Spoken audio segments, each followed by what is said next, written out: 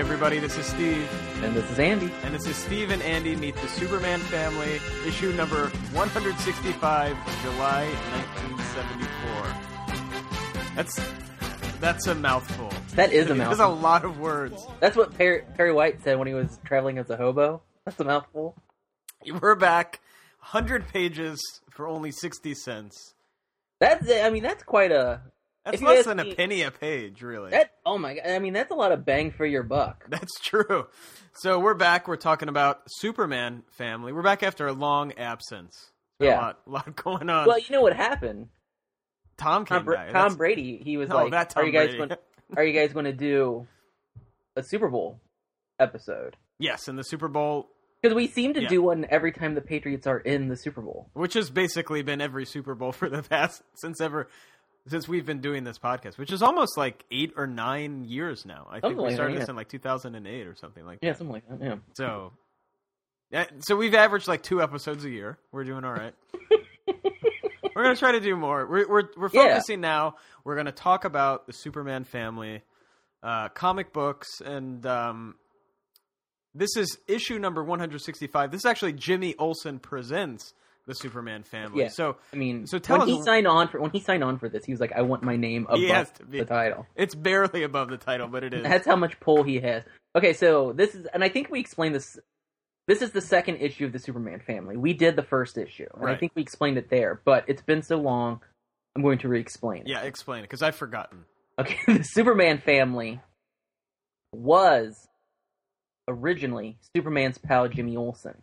Right. And then starting with issue 164, it became the Superman Family. Why? Yeah. They canceled Superman's pal Jimmy Olsen, and they canceled Supergirl, and they canceled Superman's girlfriend, Lois Lane. Okay, so they condensed all those titles into one title, and they just very dense.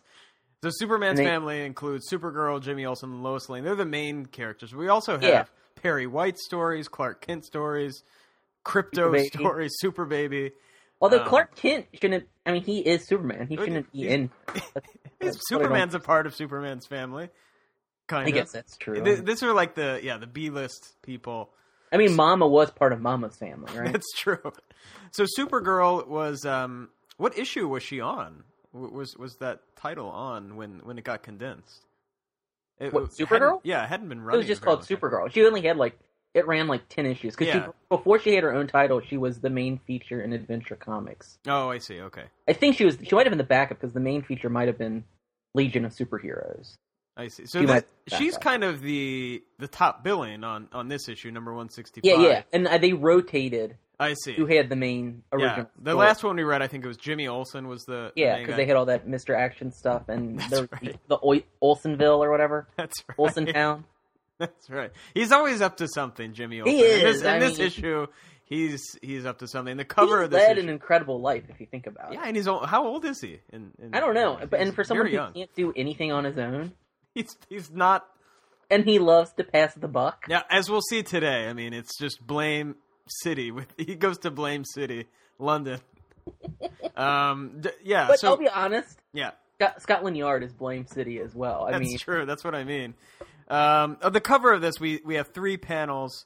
A new foe for the Maid of Steel. We see Supergirl being punched. I thought what that meant, Maid of Steel. I thought Supergirl took a job as like a merry maid.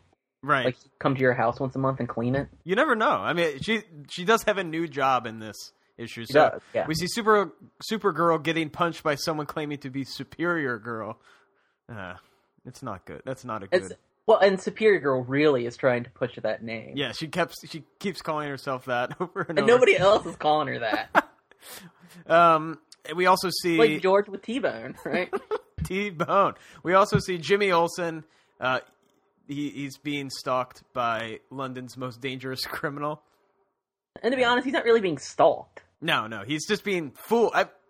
Jimmy Olsen's in it, complete idiot. Yes. And also on the cover, we're not going to talk about this story in this episode, but we see Lois Lane, Superman's collapse. Lois Lane's wearing some sort of safari outfit, and a man dressed as kind of a tiger jungle suit is leaping down on her. Does he have more than 5 fingers? He has 5, but they're very weirdly drawn, I think. Are we sure that Superman's just not sleeping? Like, That's he's true. napping out in the jungle? That's what he does. I mean, he can't get away from Lois, but... And then at the bottom, it's got the best. It says extra. So for the other... Right. We're not going to talk about the Crypto story this one either, but it says Crypto in 3 amazing guises. Yeah.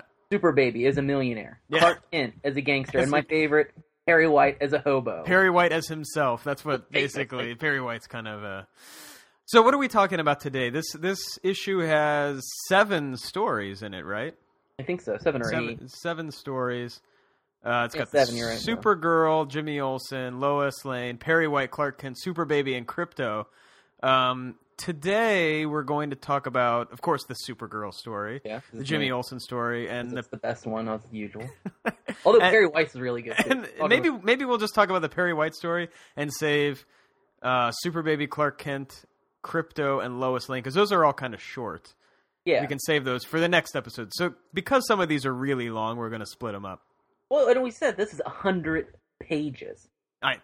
100 goddamn pages. If we were to leave this in, this episode would be several hours. Because we're going to go in depth to all these stories. You have to. When you talk about the Superman family, you have to be as in depth as possible. Of course. So the theme of this issue, they try to push a theme because some of these stories are old, right? Yeah, they're reprints. All of them, but the main story. So, like the Supergirl is an original story. Okay. So, but they try to theme them together. It's like This American Life, right? Well, that's what This American Life is based on. It's based on Superman's family, yeah. Yeah, someone said we should do a radio show that's just like Superman's family. And we just took that very literally. That's what we're doing. Yeah. So the theme here is these characters are sort of out doing something unusual that they don't normally do. Although that really describes like every Jimmy Olsen story. Right? And it doesn't really describe... I mean, does that describe the Supergirl story then? I mean, we are taking her out of her element, but we're putting her in a new... Which she's got a new... Like her new status quo. Yeah, that's right. That's true. So we'll lead off with the Supergirl story. We see in the opening panel of all these, Supergirl gives a little... it gives you a heads up. Introduction. Yeah. A little, she says, "Hi, readers. This is her brand new story. She has a brand new job. Linda Danvers."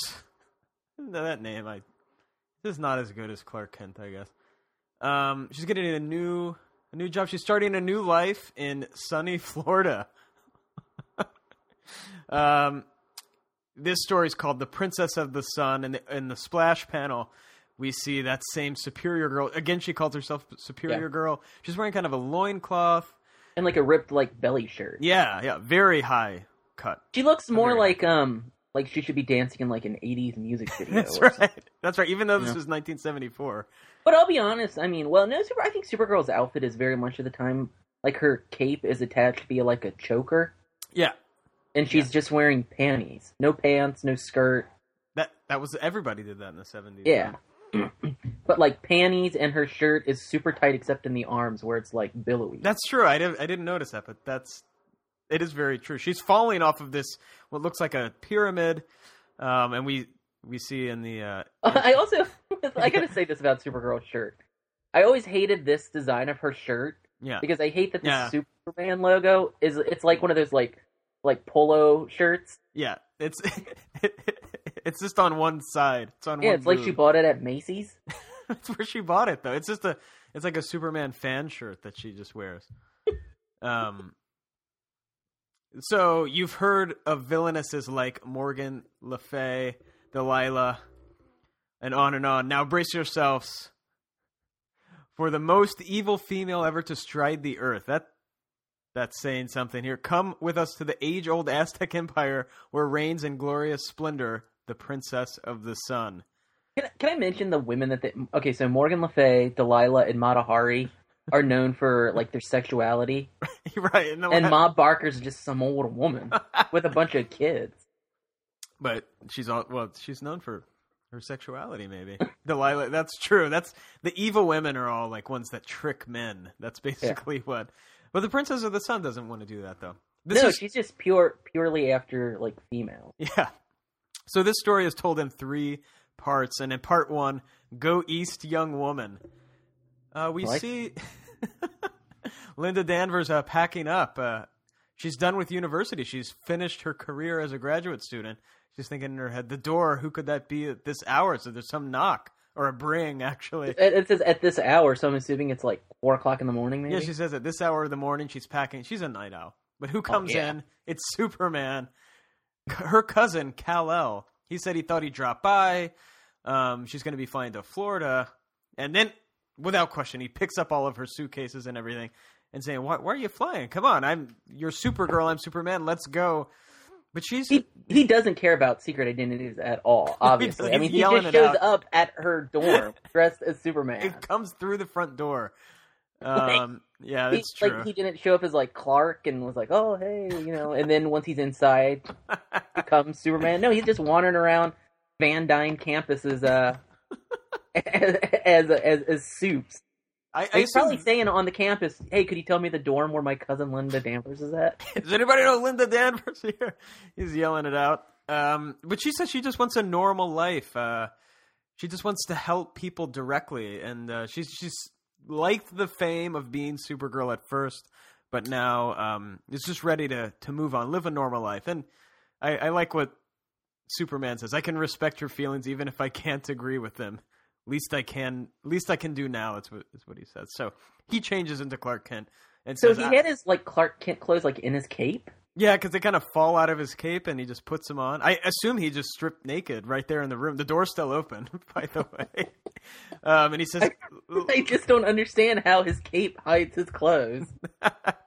He says, let me take you to the airport. So they go.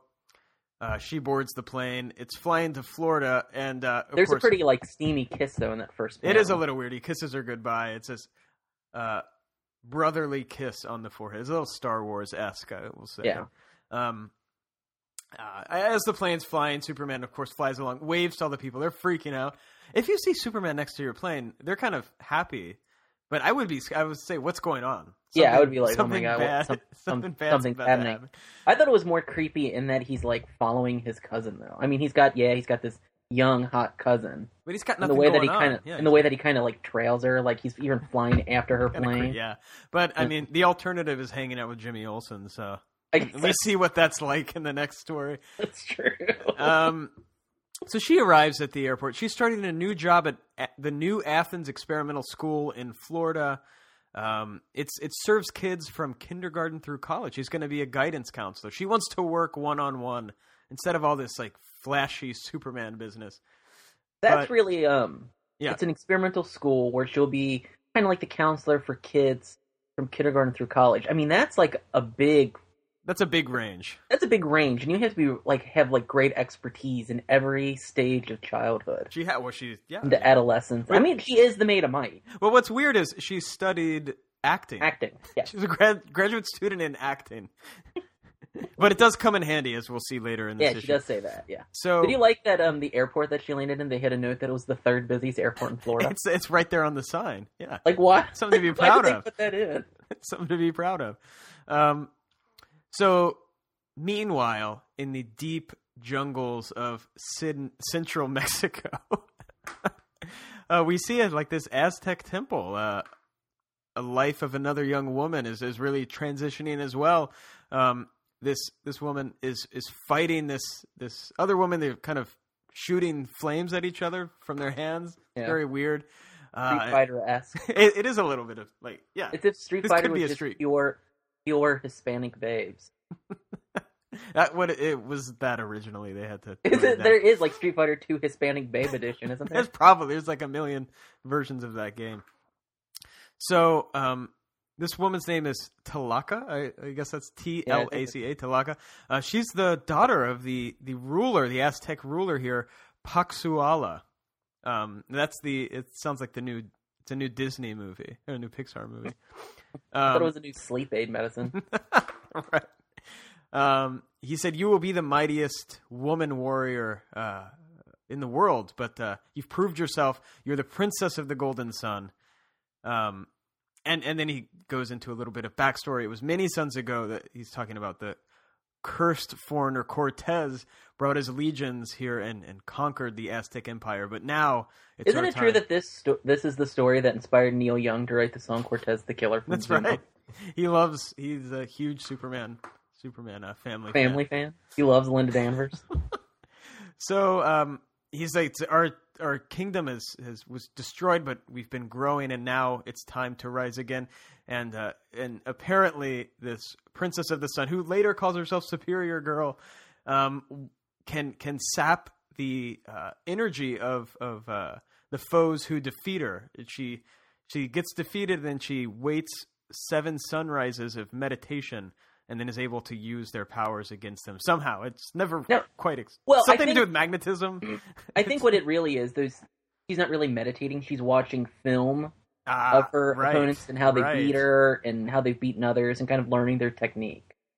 You know, that's right. Like Bill Belichick's is like her coach. She's out recording the practices of the other team. Yeah. So he says, Princess of the Golden Sun, go and seek and battle the mightiest female on Earth, absorb her powers. And he said, here she is. It's reflected in his golden goblet there. It's Supergirl flying. I think it's just, he's got a Supergirl decal on her. Yeah. They're having like golden goblet giveaways at 7-Eleven. So he sends her away to restore the Aztec Empire to world domination. Now, wouldn't you have thought that Wonder Woman would have been the most powerful woman in the? She's kind of an Amazon warrior. Yeah, she's an Amazon warrior. Yeah, I get so that. Maybe they don't but want. She's living in She's living in Western society. Yeah, Westernized society. Yeah. Yeah, so they don't want. Because Supergirl is Kryptonian, though. That's true, but it's a good point. It's a good point. I'm not sure why they didn't. There's a lot of powerful females in the DC universe. There are. Yeah, I mean, I will say that. And also it appears that her ability to absorb powers only works on women. Right. Yeah. So. Well, and also she had problems. I mean, spoiler alert: we have stuff with water later. So I wonder if she tried to do Mara. What would have happened? Like Aquaman's wife. Was she? Yeah, she's pretty powerful. It could be. I mean, maybe it's just one by one, but maybe they want to get this done quick. They somehow knew where Supergirl was, and also Florida is very close to central Mexico, so that's just. Do you think that's why they put the story in Florida and let's move her to Florida because it's close to central Mexico? They want a lot of central Mexico themed stories. Yeah, we'll find out, I guess.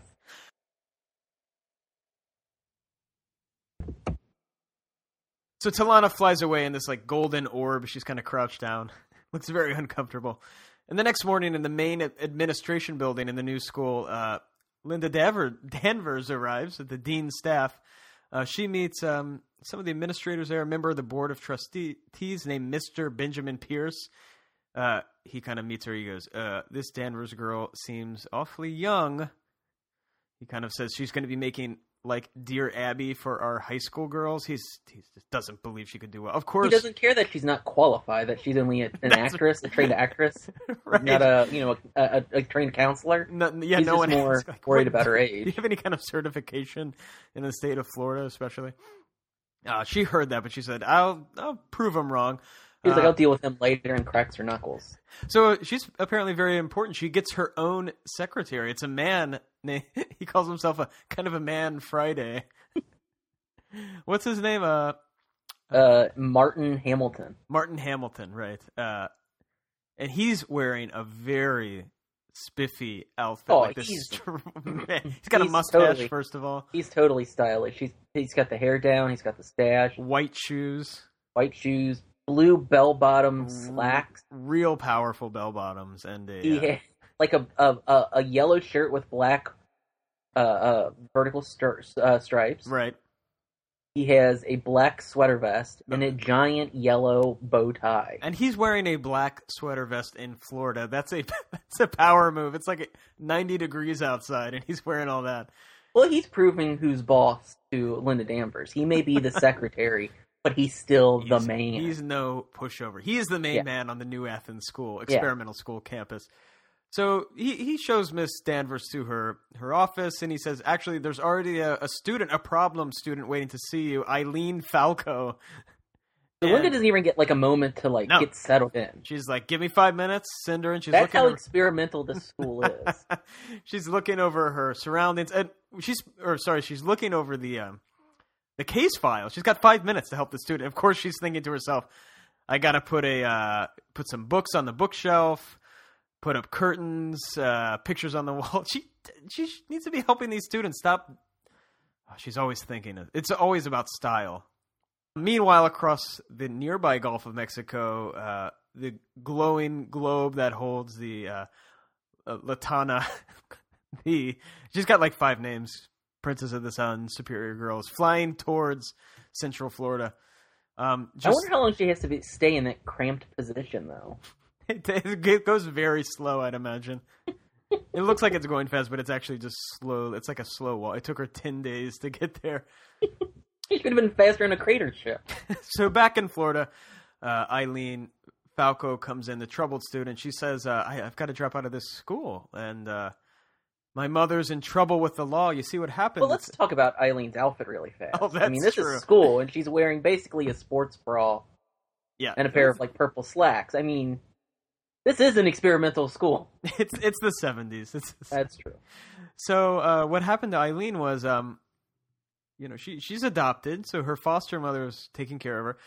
And not too long ago, this woman shows up and said she was the natural mother of this Eileen, and that she wanted her back. She had documents and lawyers, and they went to court, and the judge cited in favor of the quote mother, unquote, the natural mother. I mean, the judge didn't even examine. He didn't even look at the. No, he was like, "She's got papers. That's good enough." Oh yeah, you got papers. Good. All right, I don't need to check them. No. Now, can we ask how old Eileen is? Because this was supposed to be a year earlier. Yeah. But in the flashbacks, she looks like she's like 12.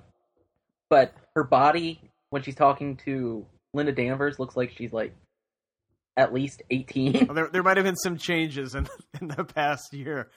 Like her diet, like something that they're feeding them at the New Athens Experimental School. Oh, they get their nutrition paste. This is kind of a new agey school, I guess. So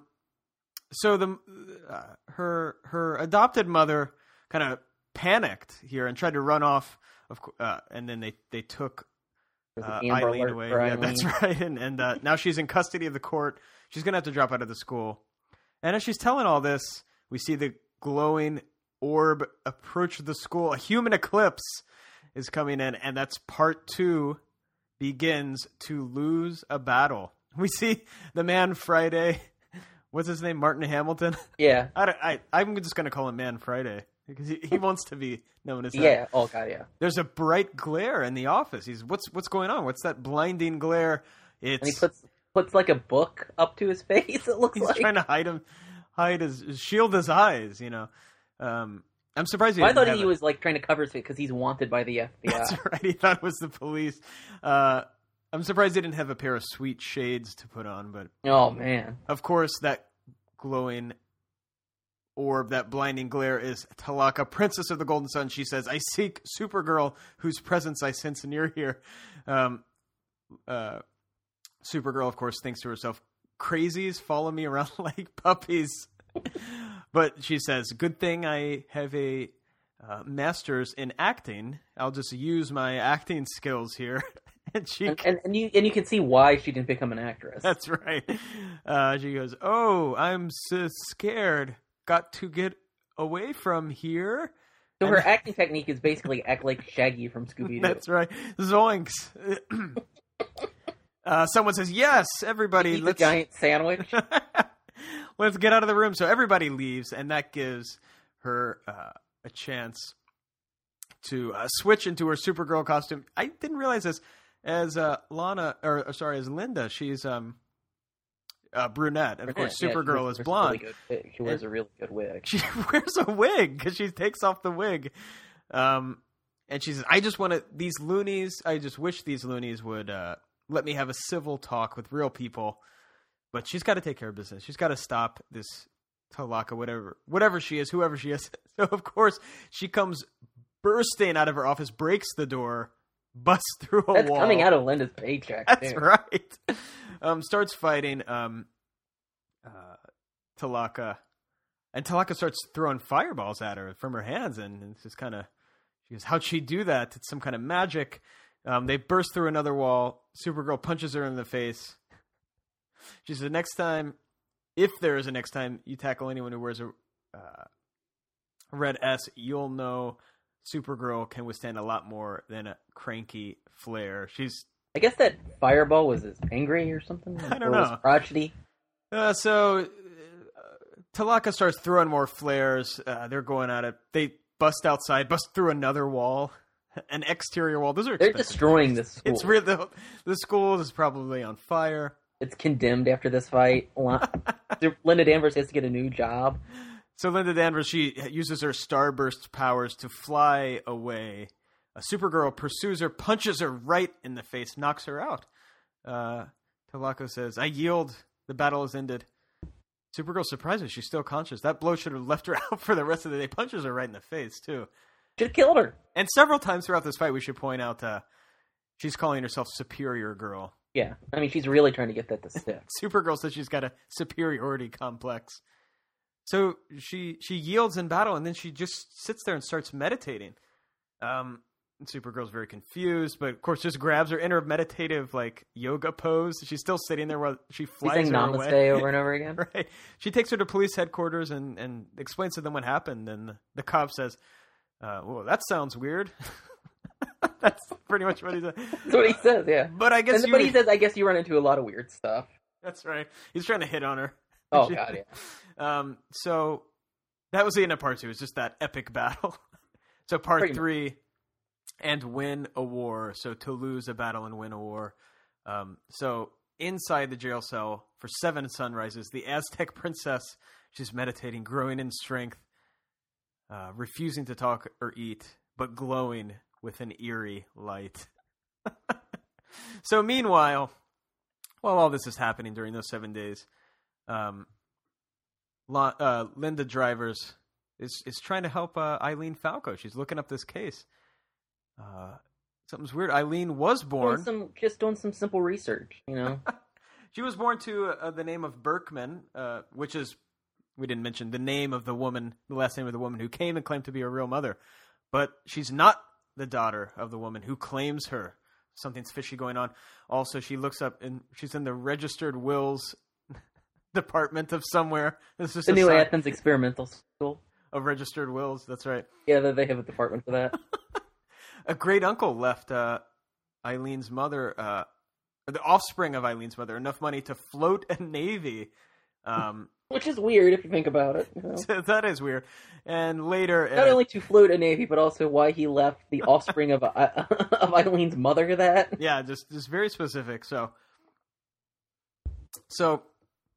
Supergirl, Linda, of course, has to check up on what's going on with the Aztec princess. So later she goes into a telephone booth, calls the sergeant.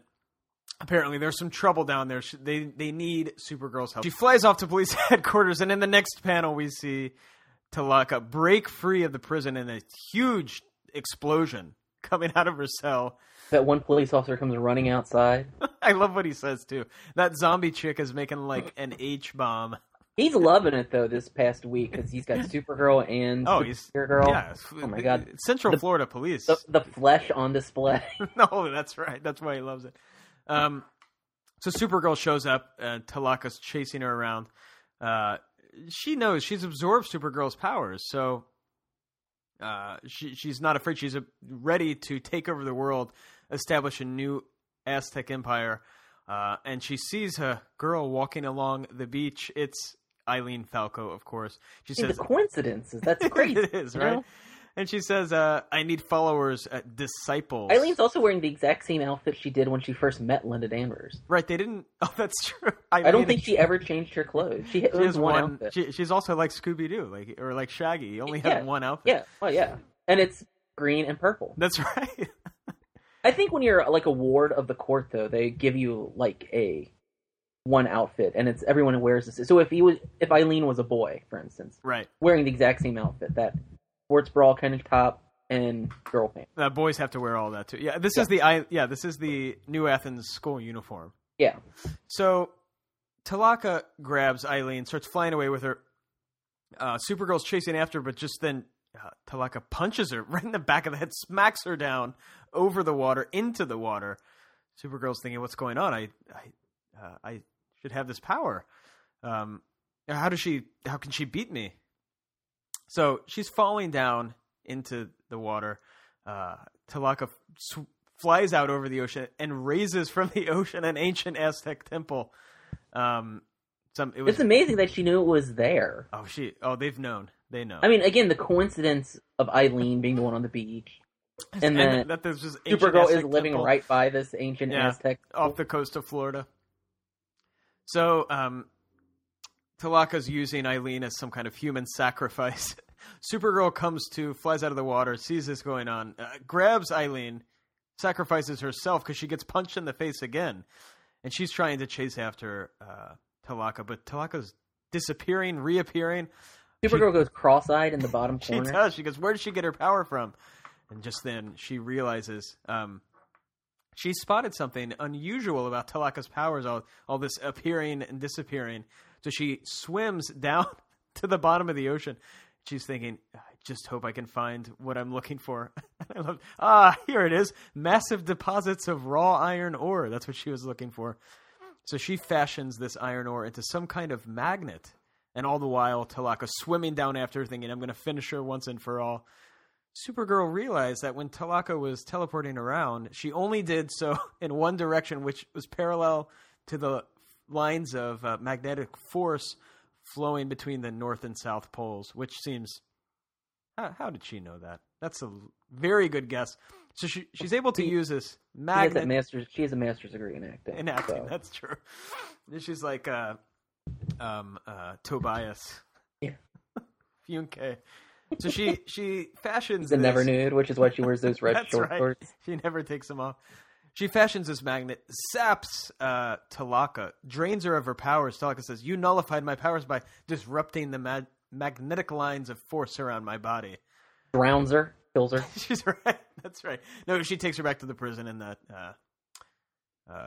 they're going to put her in a special electromagnetic jail cell, which I guess they just have. They had it already in Florida. Yeah. So you have weird things happen in Florida, so they just had something like that ready. You know.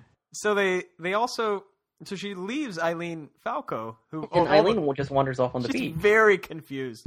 But later, Linda comes running up. Hey, Eileen, I've got some good news for you. She's like, what's going on? I'm so confused. She has no idea what's happening. That doesn't mention that. And Linda says, according to these reports, that woman isn't your natural mother. She's your mother's sister and a fortune hunter. You're going to have a bunch of money on your 18th birthday. And she said, this is all just means don't worry about money. You never have to worry about money ever again. She says, I'm so grateful for what you've done. By the way, I just want to point out that shirt that Linda's wearing looks oddly like the same shirt that Man Friday had on. Oh my god! So I don't. You think spent the night at Man Friday? Oh boy, that was the only thing that could fit her. Oh boy! So God. Eileen. Yeah, well, I mean, Supergirl doesn't mess around. I mean, she's a modern woman. That's right. When she sees something that she wants, she's going to take it. And what woman would not want Man Friday, Martin Hamilton, yeah. Right. With that mustache? So Eileen's reunited with his mother, and of course, Linda's happy she helped out a person. She's crying, single tear down her face. In the epilogue, days later, Metropolis, Clark Kent is there, typing away at a story. He gets a call from his secretary. They say, a young lady's here to see you. She says she's your cousin. I love what he says. Cousin? I don't have... Oh, my real cousin. I'll be right out. Not so discreet. So he goes out to... Linda's there. She goes to talk to him. She said, tells him about what happened with the Sun Princess.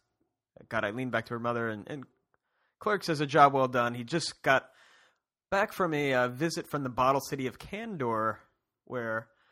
Linda's real Kryptonian parents live. He brought a photogram back, which appears to be kind of... It's like Instagram. An iTunes video. Yeah, right.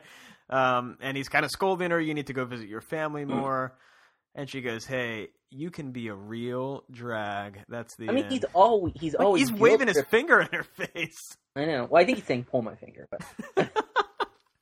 I mean, he is always scolding. I mean, at the beginning of the story, he was scolding her about, I don't agree with what you're doing with your life. Yeah, I know. Jeez. He's a classic Clark. So that's the end of the Supergirl's new life in Florida. Not the end, the beginning, really. Oh, yeah. So the next story is Jimmy Olsen's story. And again, the blurb at the top, Supergirl's talking to us, and she says, "Now that you've seen me in a new and different job, I thought you might like seeing some of the other Superman family members in unusual roles. For instance, Jimmy Olsen is a reporter, but he's done a lot of other things." He certainly has. Like the time he joined the London police, Jimmy Olsen in Scotland Yard. We see in the splash page, Jimmy Olsen's dressed in like the classic London police uniform with that hat.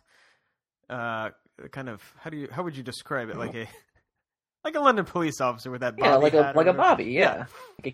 He's dressed like a Keystone Cop or something, And we see one of the bobbies. Constables. The constables. They're in Scotland Yard, and a helicopter's flying over. Constable says, "That Bloomin' helicopter is escaping with a king's ransom and jewels. Why don't you call your friend Superman?" Jimmy says to himself, "I'm trying to signal him on my supersonic watch, but he refuses to answer my call for help. Is he mad at me for some reason?"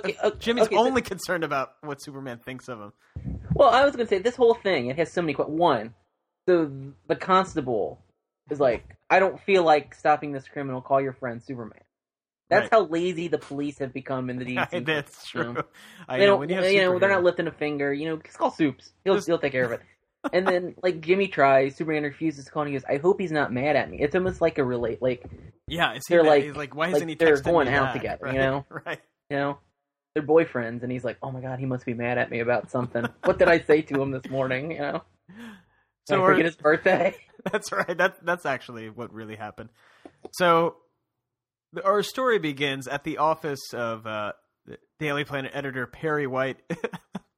They say Perry White orders Cub reporter Jimmy Olsen to try on a strange uniform. But isn't it that Perry just likes looking at Jimmy Olsen in various... No, he makes Jimmy change in front of him is what happens. Jimmy, come in here. The Cub reporter. See you in this Bobby uniform. And Perry White is a bear, too. That's that's the implication he looks like one. Well, Jimmy's a twink, though, then, right? He's a Cub reporter. So, all right, boss. This Jimmy Olsen says, "This London Bobby's uniform fits perfectly. He's got it on. He's got the hat, the whole thing. Oh, and it fits perfectly in all the right spots. That's what right. Perry White says. He says, "No, what's this all about?" I like how Jimmy Olsen just did it without, why do you want me to change in this uniform? Which makes me think this happens all the time. Oh, it probably does, yeah. Perry White's... get him dressed like a firefighter. Perry White... suspenders and the big pants. And it is nothing else. Right. Perry White says, I got a new assignment to you. You're going to write a feature about Scotland Yard. I've arranged for you to work there as an honorary constable for 1 week. It'll make a good news story. You leave this afternoon. Jimmy has no other plans. Nothing else going on. And Jimmy says, "Wow, this is going to be awesome. I could kiss you." And scene. In scene, yeah. Later, see what happened. Later that afternoon, oh boy, aboard the plane, Jimmy gets another surprise. The stewardess is Lucy Lane, and this I don't think comes up later in the story. She's just there. Lucy Lane, the sister of Lois Lane. Jimmy's bragging all about what's going on. He says, "Yep, I'm going to be pretty much a detective. It's going to be awesome. I'll show those British Sherlocks a thing or two about sleuthing. I've solved quite a few mysteries in my day." He won't shut up. He's telling everybody on the flight. I mean, about everything. I mean, he's hitting on Lucy, saying what a great detective he is. That's true. He's sitting next to that old fart, and he's bragging about his Superman watch. Yeah, the guy really loves that watch that Jimmy has, because Jimmy's setting it back, of course, setting it to London time, which is 5 hours, which is 8 hours from here. So it tells us that right. Metropolis is farther east. Well, the time zones may be different in the DC universe. So Jimmy's setting his watch, and this guy notices it. I've never seen a watch like that before. Jimmy's like, yeah, it was made just for me. And then he's thinking to himself, what would this idiot say if he knew that Superman gave me this watch? I could call Superman. He'd be there at the speed of light whenever I want. I mean, he basically thinks he's the master of Superman. He does, this whole story. That's what really gets me. So, yeah, Jimmy's leaving. a punk. That's what we learned in this story. Jimmy's leaving the plane. He says he has to be toddling off. He's using all the slang. He's loving it. The next day, Constable Olsen reports for duty in Scotland Yard. He meets Superintendent Baker. He said, "Oh, I understand you're one of Superman's friends." He goes, "Oh, yes, sir. Superman and I have broken up a lot of criminal gangs. If you want any tips, just ask me." They take Jimmy to the world-famous Black Museum. It's full of weapons used to commit the most infamous crimes. Do you think Jimmy ever gets tired of people just associating him with being Superman's friend? No, what happens is he loves it. People get tired of Jimmy always associating himself with Jimmy is the turtle of the DC universe. Because what happens next? We see a helicopter flying in over Scotland Yard. It drops this package. The superintendent. That's what the next extended DC universe movie should be like. It should be like Entourage, but with Superman and Jimmy Olsen. They should just remake the Entourage movie. But that's basically this issue is what's happening. Yeah, basically, yeah. So the helicopter drops. Turtle goes to London. And right. Bobby, like Johnny Drama's not answering my calls. So this helicopter drops a package. It says high explosives right on the outside of the package. The superintendent says, "Get the fire extinguishers out here. We got to stop that thing before it blows up." I love it. Jimmy says, "Calm yourself, sir. Superman can handle this." He presses the button on his watch. He said, "Don't worry, Superman will be here in an instant." But instead of Superman coming, the package explodes in a vroom. And you know the way he said, "Calm yourself, sir." It wasn't like, "Oh, calm yourself, sir." It was like, "Calm yourself, sir." Oh, you know, Jimmy's rolling his eyes at this guy, freaking out. Jimmy says, "Calm down." The package explodes, but it didn't have high explosives. It was a fake. It was just a smoke bomb. But inside, there's a message: "Greetings to Scotland Yard. Catch me if you can. The Purple Pimpernel." The superintendent calls him some idiotic prankster. He said a real bomb could have destroyed Scotland Yard, and I thought you said Superman would have handled this. Jimmy's thinking to himself, I don't understand. I don't know why Superman wouldn't come in. He must have been really busy or in another galaxy or maybe in another time. But later, they're watching TV. And I love this. The superintendent says, "So Superman is in another galaxy, eh? Look there, Olsen. Why is he on TV then?" He doesn't understand. I mean, it could have been giving him total shit. And you can see the faces of the other Bobbies. They're like, what an asshole. About Jimmy.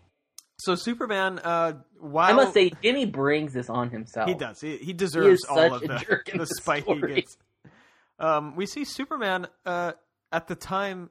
He wasn't in another galaxy. He was actually in Switzerland helping out some school children. I thought was another galaxy in the DC universe. It might as well be. I mean, this is pre-Brexit, but now the new thing is like Switzerland, the EU is just another galaxy. Yeah.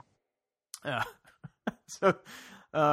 Superman was helping out school children, just dragging them around on sleds over the snow. He really should be doing something else. I mean, I'm sure there's something more important. Is this newsworthy anyway? It is, and in England it is. They love this stuff. So, the superintendent says, helping those orphans was a good deed, but saving Scotland Yard from a bomb was much more important. Jimmy Olsen says, "You're right. Superman should have answered my signal. I don't know why. There must be some explanation." Jimmy gets a second assignment. He's guarding a famous painting called "The Last Night." It's worth £100,000, which is like $1 billion or something like that. Jimmy, you're going to work with these other two guys. Just guard it, okay? Don't screw this up. It appears that Dick Tracy also is the guy telling him this. He's wearing a yellow overcoat, yellow fedora. So the first thing Jimmy does is send the other guys away. Yeah, so hours later, one of the guys saying, "Hey, our lunch really hasn't come. I'm really starving. It's 2 o'clock." Jimmy says, "Why don't you just go? I'll hang out here. If anything goes wrong, I'll call Superman." Jimmy's not the Purple Pimpernel. That's true. I don't know if it was ever revealed. So Jimmy, the other guys leave, and the guy says, "Like, this is probably a bad idea." But if Superman can come, I guess it's safe. Jimmy said, just relax, you guys. He's watching it. So Jimmy's attention starts to wander, and just then we see a shadowy purple figure appear. He has a cane, and with the tip of the cane, he cuts the painting. Now, last night, this very valuable painting Jimmy was guarding out of its frame. He rolls it up and stuffs it into his cane. Just then Jimmy sees it. He says, hold on, put that painting back. And, of course, it's the Purple Pimpernel. He smashes Jimmy over the head with another painting, flies off in a helicopter. Jimmy says, don't worry, I'll call Superman. Of course, Superman ignores him yet again. He doesn't come. God, I would too. I mean, Jimmy calls constantly. Like if Jimmy can't reach something on a high shelf, instead he's calling Superman. Superman. Yeah. Oh, I can't open this 2-liter of Coke. I must have put the lid on too tight. I better call Superman. He's always calling Superman. So later at Scotland Yard, Jimmy tries to explain to the superintendent. I don't know. I want some Whoppers, but I don't feel like driving to Burger King. Oops. Jimmy says Superman definitely. He must have been on some vital mission. The superintendent says, "Bosh." When you were over there, Superman was here in Scotland Yard. I saw him. He was delivering these precious jewels that the Queen asked him to salvage from a sunken treasure ship. Jimmy's saying, why would Superman ignore me twice? Like the superintendent says, your meddling nearly got Scotland Yard blown up, and you allowed the Purple Pimpernel to steal a valuable painting. If this happens again, first of all, you're fired, and we're going to sue you for damages. Jimmy's scared, but not that scared, because the next day, because he just won't pay him back. He'll declare bankruptcy, and that's right. Jimmy knows what's up. Yeah.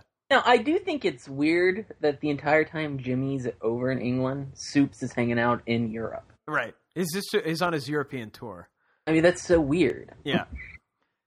So Jimmy, let's see where Jimmy doesn't learn his lesson, because the next day... Well, to be honest with you, the superintendent doesn't either. That's because he's talking about... True. Why would you... What happens keeps listening to Jimmy.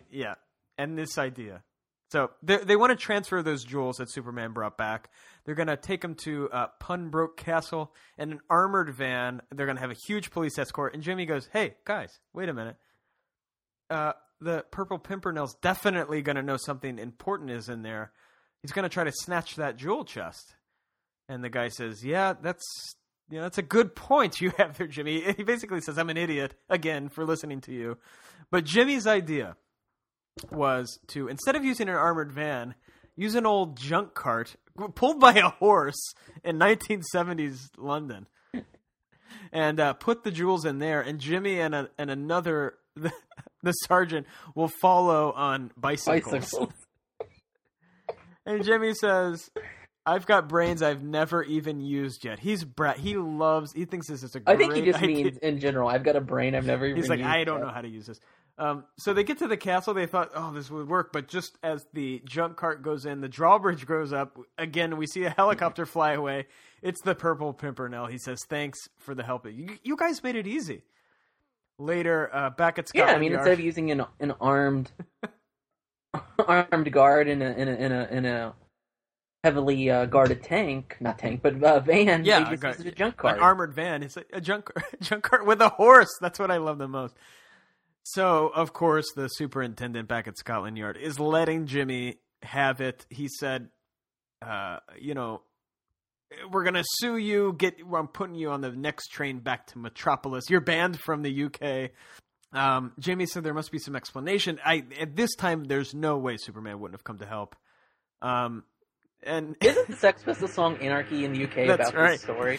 That's right. But Superman was in London.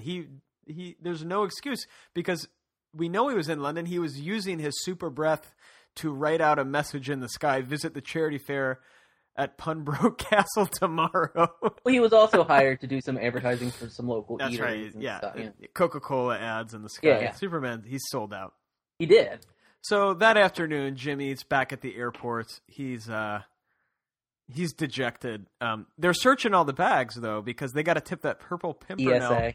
That's right. Is trying to escape Jimmy had London. to take his shoes off. Jimmy had to take all his clothes off. He didn't have to, but he did. He just did. the Purple Pimpernel is trying to escape London or England with his loot, and just then Jimmy sees Doesn't this it guy. look like it's Clark that's telling him that they're searching? It does, yeah. The airport employee does kind of look like an older Clark Kent. It might have been, for all we know, like helping Jimmy out a little bit. Jimmy's in line to get his bags checked. He sees this suspicious man with a cane and what appears to be a small child holding a teddy bear. We see something fall out of the stuffed bear the kid's holding. The guy's going off to his private plane. Jimmy picks it up. It's a diamond, and Jimmy thinks to himself, I bet that guy is the Purple Pimpernel, and that kid with him is probably a midget. But he thinks that every time he sees a kid. That's true. I think that has come up, like a kid, an adult posing as a kid before. Every kid he sees, he goes, that's a midget. Jimmy's calling Superman frantically. He's like, why won't he show up? I could really use his help. Jimmy decides, you know what, I'm going to have to do this myself. So he confronts this guy. He says, hold it there. I know you're the Purple Pimpernel. I know you've got that painting rolled up in your cane. I know there's the gold in that. I know that's a midget with you. But it really was what if it was really a kid? And I want to know, we haven't used, the Purple Pimpernel never used a midget. Why is he traveling with a midget posing as a kid? That's a good point. Cheaper airfare? And this guy said he's had a secret microphone hidden in Scotland Yard for a week. It is he all but admits it, by the way. And he's going to America, so they could arrest him there. But Jimmy's, Jimmy, he's got to do something. And the Purple Pimpernel says, you can call Superman all you like. I'm going to America. You can't stop me. And Jimmy calls Superman, and just then he shows up. Superman stops the plane. Jimmy, by the way, there's a plane taking off, and Jimmy just says, stop that plane. And Superman goes, don't worry, I'll handle it. He breaks the plane's wing. Could be he breaks all the plane wings. Yes, he does. He broke. And the Purple Pimpernel gets out. They arrest him, and he goes, how did Superman come? I knew he wouldn't come. Why did he come for you? Turns out, this is a poor design on this watch. When Jimmy reset the time on his watch, it messed up the signal, and when Purple Pimpernel told him he was traveling back to America, Jimmy kind of realized, a different time zone. I don't know exactly what clued him off. That's right. This watch, it's very unreliable. So half the time of the year it doesn't work? You move the hands 5 hours ahead. It messed up the signaling mechanism. It's somehow related directly to how Superman knows.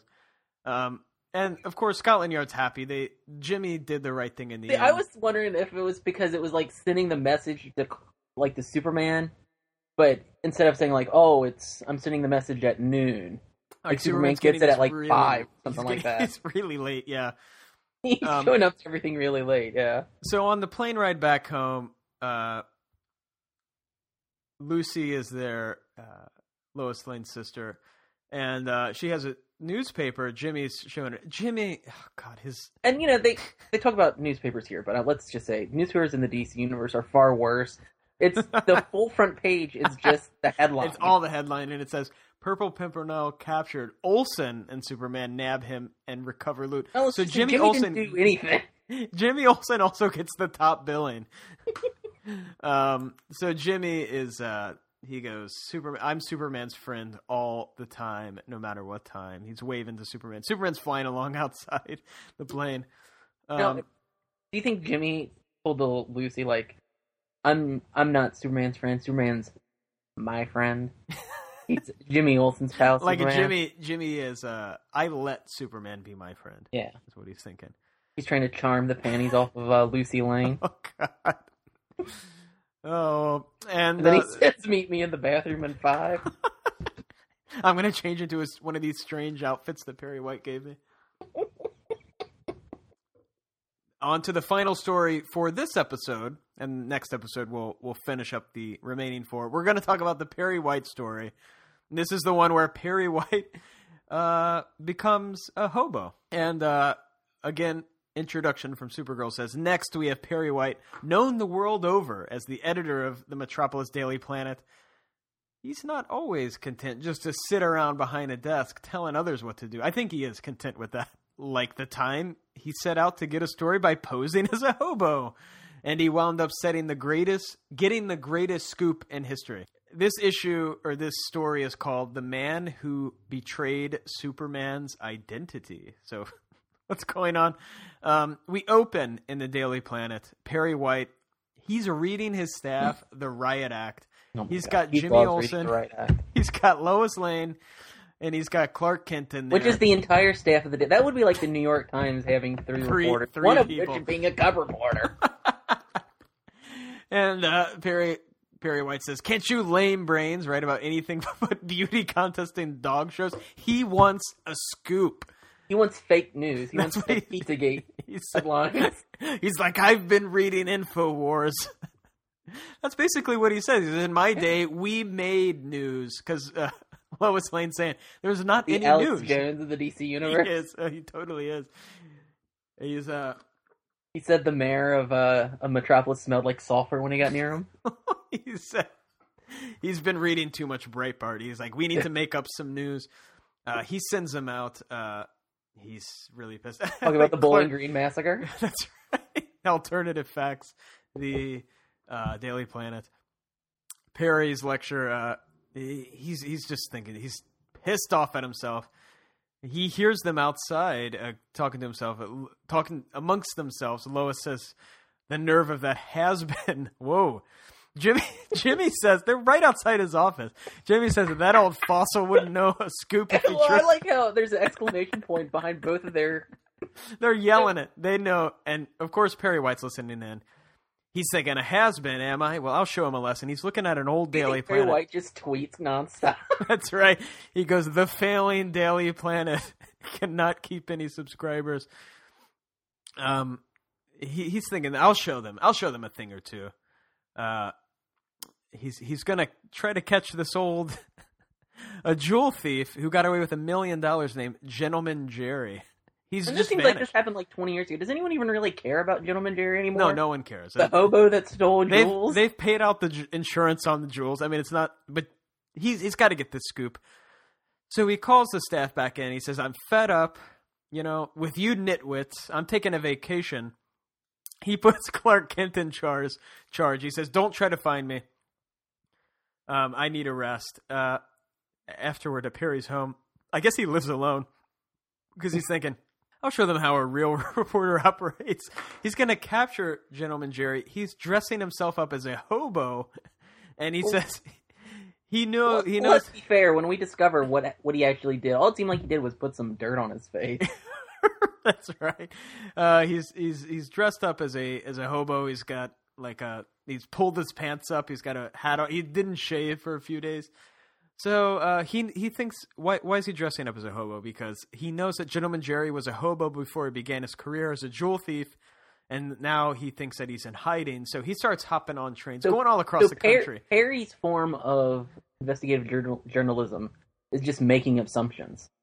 That's right. Well, he was a hobo, so he probably still is. Yeah, he's got $1 million in jewels. Like, why would he go to another country? He's living as a hobo. That's what he thinks. So he's calling himself Wandering Willie. He's going to all these hobos on the train tracks, and I'm looking for his pal Gentleman Jerry. And then it says, in the days that follow. So I'm assuming he's been out there for months, really. Because one morning, at a hobo hideout, someone comes up and says, "Hey, you're hunting for Gentleman Jerry? I'm Gentleman Jerry. What do you want?"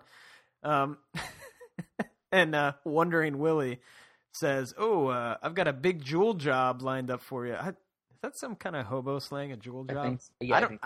I don't want to know what he was doing to get information. Like, "You give me one of those jewels, I'll give you a job, Jerry." But Gentleman Jerry's no fool. He sees right through Perry White's he's wearing disguise. expensive shoes. He's wearing the new Jordans. That's right. He says, "How do you explain those expensive shoes?" He has his friends grab him, and he goes, "Yeah," and these smokes in his pocket are dollar Coronas. I think he actually had some long neck Coronas in his pocket. That's what he's been using. So they're on to him. They douse him water. with a bucket of water and washes the dirt off his face. And I love Gentleman Jerry recognizes him as Perry White.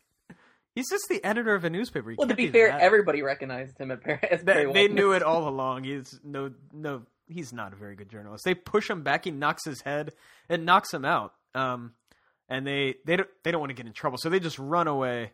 And Jerry says, "Yeah, I mustn't let the cops find me here, especially with all this loot I've got in my bun." So he's been carrying around these jewels for years. I mean, I think he's waiting for the statute of limitations to run out. That's right. So when Perry White comes... He's on the long con, you know? Right. That's right. When Perry White comes to, he can't remember who he is or where he is, so he walks up to the road, he flags someone down, and that someone just happens to be underworld kingpin Dirk Denver. He recognizes him as Perry White. I just like how also Dirk Denver, the head of the underworld, is driving himself around. That's right. Why doesn't he have a driver? He's going for a leisurely drive. He just likes to cruise. That's right. Remember when Art Garfunkel was pulled over driving his own limo, smoking pot? That's right. That's what Dirk Denver does. Dirk Denver's doing that. He recognizes. He's got a big spliff, smoking a dude. He recognizes some tunage. So he sees this hobo, and he recognizes him as Perry White. Again, he knows who Perry White is. He goes, I better see what this is all about. Then he realizes that Perry White has amnesia. Something happened, and all Perry White knows is that the inside of his hat says PW. So Dirk comes up with a plan. He said, this could be the break of a lifetime. He goes, I can help you. Those initials stand for Paul Webster. You were the country's top reporter. You won a Pulitzer Prize for journalism. Perry goes, I did? Then what am I doing in these shabby clothes? He said, it's sad, but you had some bad breaks. You took to the drink. You became a hobo. Perry goes, oh, God, I'm a vagabond that has been. I think Dirk Denver tells this story to every journalist he meets, hoping that that's what they think actually happened. That's true. And Perry White is just so dumb. And I guess he has amnesia, so we can't blame him too much. But he said, don't worry, I'm Dirk Denver, a magazine publisher. We're about to put out a new magazine called Scoop. I would read that magazine. We're going to put up a new alt-right news website called Scoop. And he said, I'm going to hire you. I'm going to help you out because I'm going to give you a new start. Later in Denver's office, he gives Perry White some new clothes. Of course, Perry White still thinks he's this Paul Webster reporter. He says he feels like a new man. Denver's henchmen have been watching this through a secret two-way mirror that Denver has in his office for some reason. Well, he likes watching people when he gets intimate. That's right. Dirk is a degenerate. These other henchmen say, it's a crazy idea to bring Perry White here to the headquarters of the CBI, the Criminal Bureau of Information. And he said, yeah, crazy like a fox. You see, Perry White is one of the best reporters in the world. He stopped the smuggling syndicate, the counterfeiters club, and the enemies. All these are alliterative stories, too. The smuggling syndicate, the counterfeiters club, right. Superman's secret. That's right. And he said, everybody's tried and failed to find Superman's secret identity, even Luthor. But Perry White, he's just such a good investigator. I think he could do it. And there's $1 million reward out for Superman's identity by the crime syndicate. So later that day, Paul Webster begins his new job. Dirk Denver tells him, hey, the first issue, I love this. Here's your first assignment for the first issue. He mocked up the first cover of Scoop. He did. Are we sure he's not actually going to go through with this? He might. I mean, why not, right? Could be successful. He said, I love his first assignment. He should hold a press conference. I've already hired Perry White. Yeah, I mean, this could be $1 million is nothing with a successful magazine. This is like when John Kennedy Jr. started George. Cindy Crawford's going to be on the first cover of Scoop. So... dressed as Perry White. Perry White's going to be on the cover dressed as Cindy Crawford. Yeah, from the Diet Coke commercial. So I love the first job he's giving to Paul Webster is to solve the greatest mystery of all time. That's your first. It's just your first job. Superman's secret identity. Perry White. This Paul Webster says, I'll do it. You're helping me out. Paul Webster is no has-been. I'm still the best reporter. He'll need to do a lot of research. He said, give me a complete record of Superman's career. I want newspaper clippings, books, articles, photographs. Give me newsreel films. I gotta get everything. So they get it all together, and the next day, Perry White's observing all of this footage of Superman, and I got to look at the way he moves. At anything, any trivial mannerism can be a clue. After hours of watching film, Perry White's like, I got to get back in there, but Dirk is like, no, not right now, because back in there in the film we've room, got sandwiches and coffee in the other room. That's right, and that Perry White can't turn that down. No, sandwiches and coffee. So there's a whole platter of it. There really is. Paul leaves the film room and just in time too, because they're showing a film of when Superman gets an award from Perry White. They're like, if he saw himself on screen, on screen, he might snap out of his amnesia and queer the whole deal. They didn't want that. They didn't want that happening. So they've just outed Perry White as a member of the LGBTQ community, right? Yeah, that's right. Yeah. So a few days later, Perry White's got some of his research back. He saw from all this film, Superman is 6'2". He's got his chest, waist, his eye color, his hair color. Now, anyone could basically have told you this, though. I know. That's what I mean. Was he really that good of an investigative reporter? I mean, he's basically giving you facts everybody knows. Yeah. Superman's tall, he's got dark hair, he's got a big chest. And then instead of doing the work himself, he goes, hey, get your staff to bring me photos of men in Metropolis who fit the same description. There's millions of people. Shirtless. Yeah, exactly. And so at the end of the week, Perry White has all these pictures on the wall. He goes, one of these is Superman. Let me get to work again. Man, let's just admit it. That's right. So a few days later, he's narrowed it down to 3 people. Chuck Darren, FBI agent, Steve Bevan, actor, Clark Kent, reporter, and Rand Sterling, science fiction writer. Perry White says one of these 4 men, is definitely Superman. Let me do some final investigation to see. So he starts staking out these guys one by one. First, he goes to a movie location in the desert where Steve Bevan is filming a scene fighting a lion. Perry White sees him. He goes, he's really handling that lion. He goes, he could be a Superman. He's really fighting this lion. But later, he sees the movie, I guess, is Samson, because he sees Delilah cutting his hair. He goes, wait a minute, that can't be Superman, because Superman's invulnerable. She wouldn't have been able to cut his hair. My favorite part of this, though, yeah, is he's always in view of the camera. Perry, so do you think when the movie came out, there's like, there's a guy in the background? He's just peeking out in modern clothes in this period film. Ruining every shot. So the security guards see him, they grab him.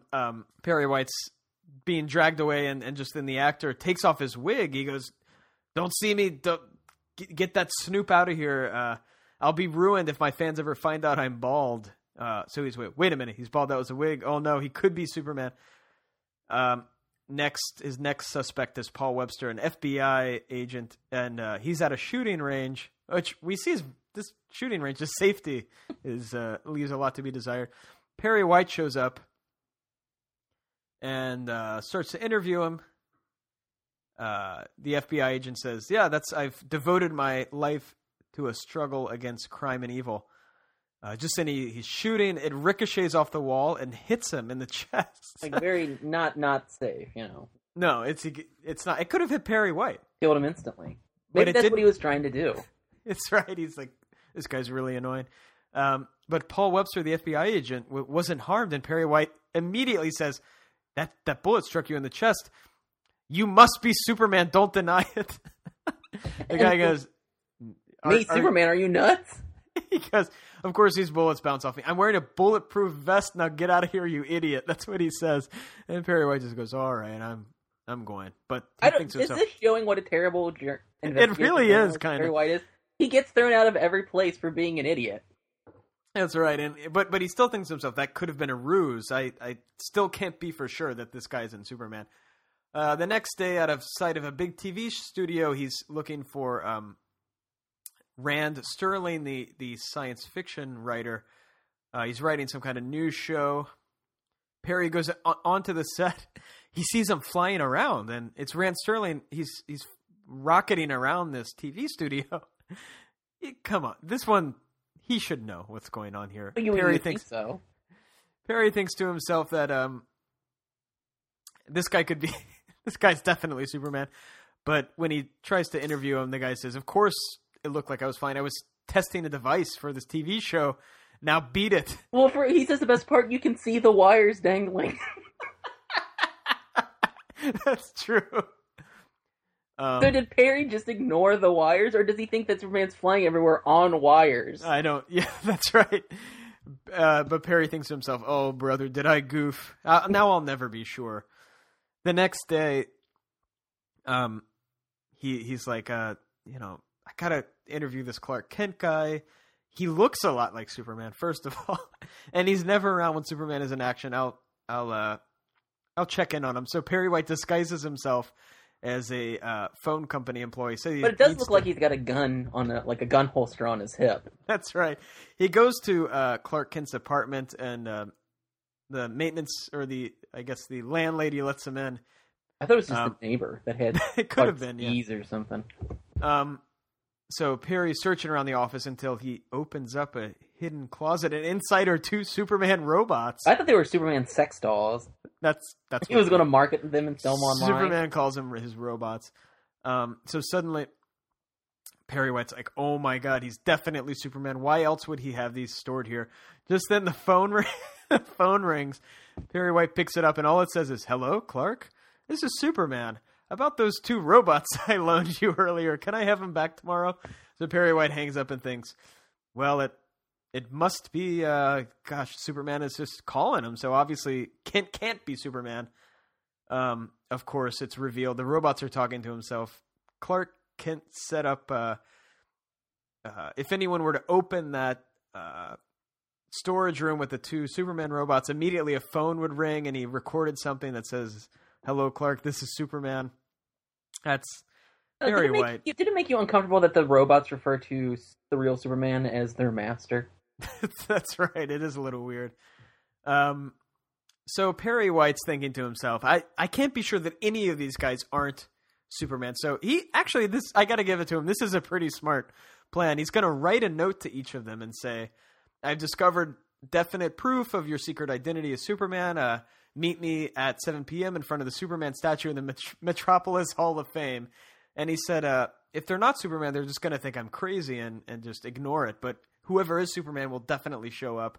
And he's actually right. The other three kind of see it and think this guy's insane. The FBI agent says he probably escaped a loony farm. But they don't seem to care. But I like what the TV writer says, because he says, he's given me an idea for my next project, a planet filled with mad men. And that's how the show Mad Men was created. I think that's right. It's like, I got to call John Hamm. He kind of looks like what Superman would look like. Clark Kent sees the note, and he goes, "Wait a minute. This is Perry White's handwriting, but why would he send me this letter? I better go see what's up." So it worked. Perry White's plan worked, because the next day at the Metropolis Hall of Fame, which has like a statue of Lincoln, Washington, Julius Caesar, King Arthur, and Superman. That's right. So I like, there's a cleaning lady there, and Perry White says to her, "Lady, I've got to meet someone here privately. So why don't you take this $5 bill and disappear for a while?" What is she thinking is going on that he's paying her? So she leaves her mop and pail there and walks away. Perry White hides. I don't know why he's hiding, but he hides behind the statue of King Arthur. He sees Superman come in. He sees Clark Kent come in. He's thinking he must be Superman, but I've got to prove it to myself. I'm going to try to cut his hair. I like how the... Oops, I forgot my scissors. He's not well planned. But instead, he takes a sword from the Julius Caesar statue. So was he going to stab Clark? What if he was wrong? What if Clark isn't Superman and he kills this man? I think he was going to try to cut his hair with the sword, but as he's walking up, he trips on a mop, cuts Clark's shirt open, reveals the Superman costume. And he goes, "Wait a minute, you must be Superman." Clark says, "Wait, you've accidentally stumbled upon my greatest secret. I gotta ask you, please don't. Perry White, you're my greatest friend. Of course, Perry White still has amnesia. He doesn't know who he is. He walks away. He goes, I don't know who this Perry guy is, but I got to tell Paul Webster. Or, sorry, he says, I don't know who this Perry guy is. I'm Paul Webster. I've got the scoop of the century. Just then Perry slips off the pail, knocks over the statue of Julius Caesar. But instead of falling on top of him, it floats. And it says, how dare you topple the statue of the immortal Julius Caesar? Perry is given quite a shock, but that shock makes him snap out of his amnesia, and he sees Clark Kent there. Instead of Clark Kent, he switched into his Superman clothes. But Perry doesn't remember anything. He doesn't remember that Clark was there. He doesn't remember any of this happening. He's forgot all about it. I like that this story is actually just the origin of the Perry White phrase, Great Caesar's Ghost. That's right. That's what he said on every episode of the Adventures of Superman TV show from the 50s. That's right. So this is just the origin story of a phrase. So Perry forgets all about it. He tells Superman he was trying to find Gentleman Jerry, but apparently Superman he found him. The police nab him. So the next day at the Daily Planet, the cover story is police nab Gentleman Jerry, and Perry White's thinking to himself, I almost had that scoop.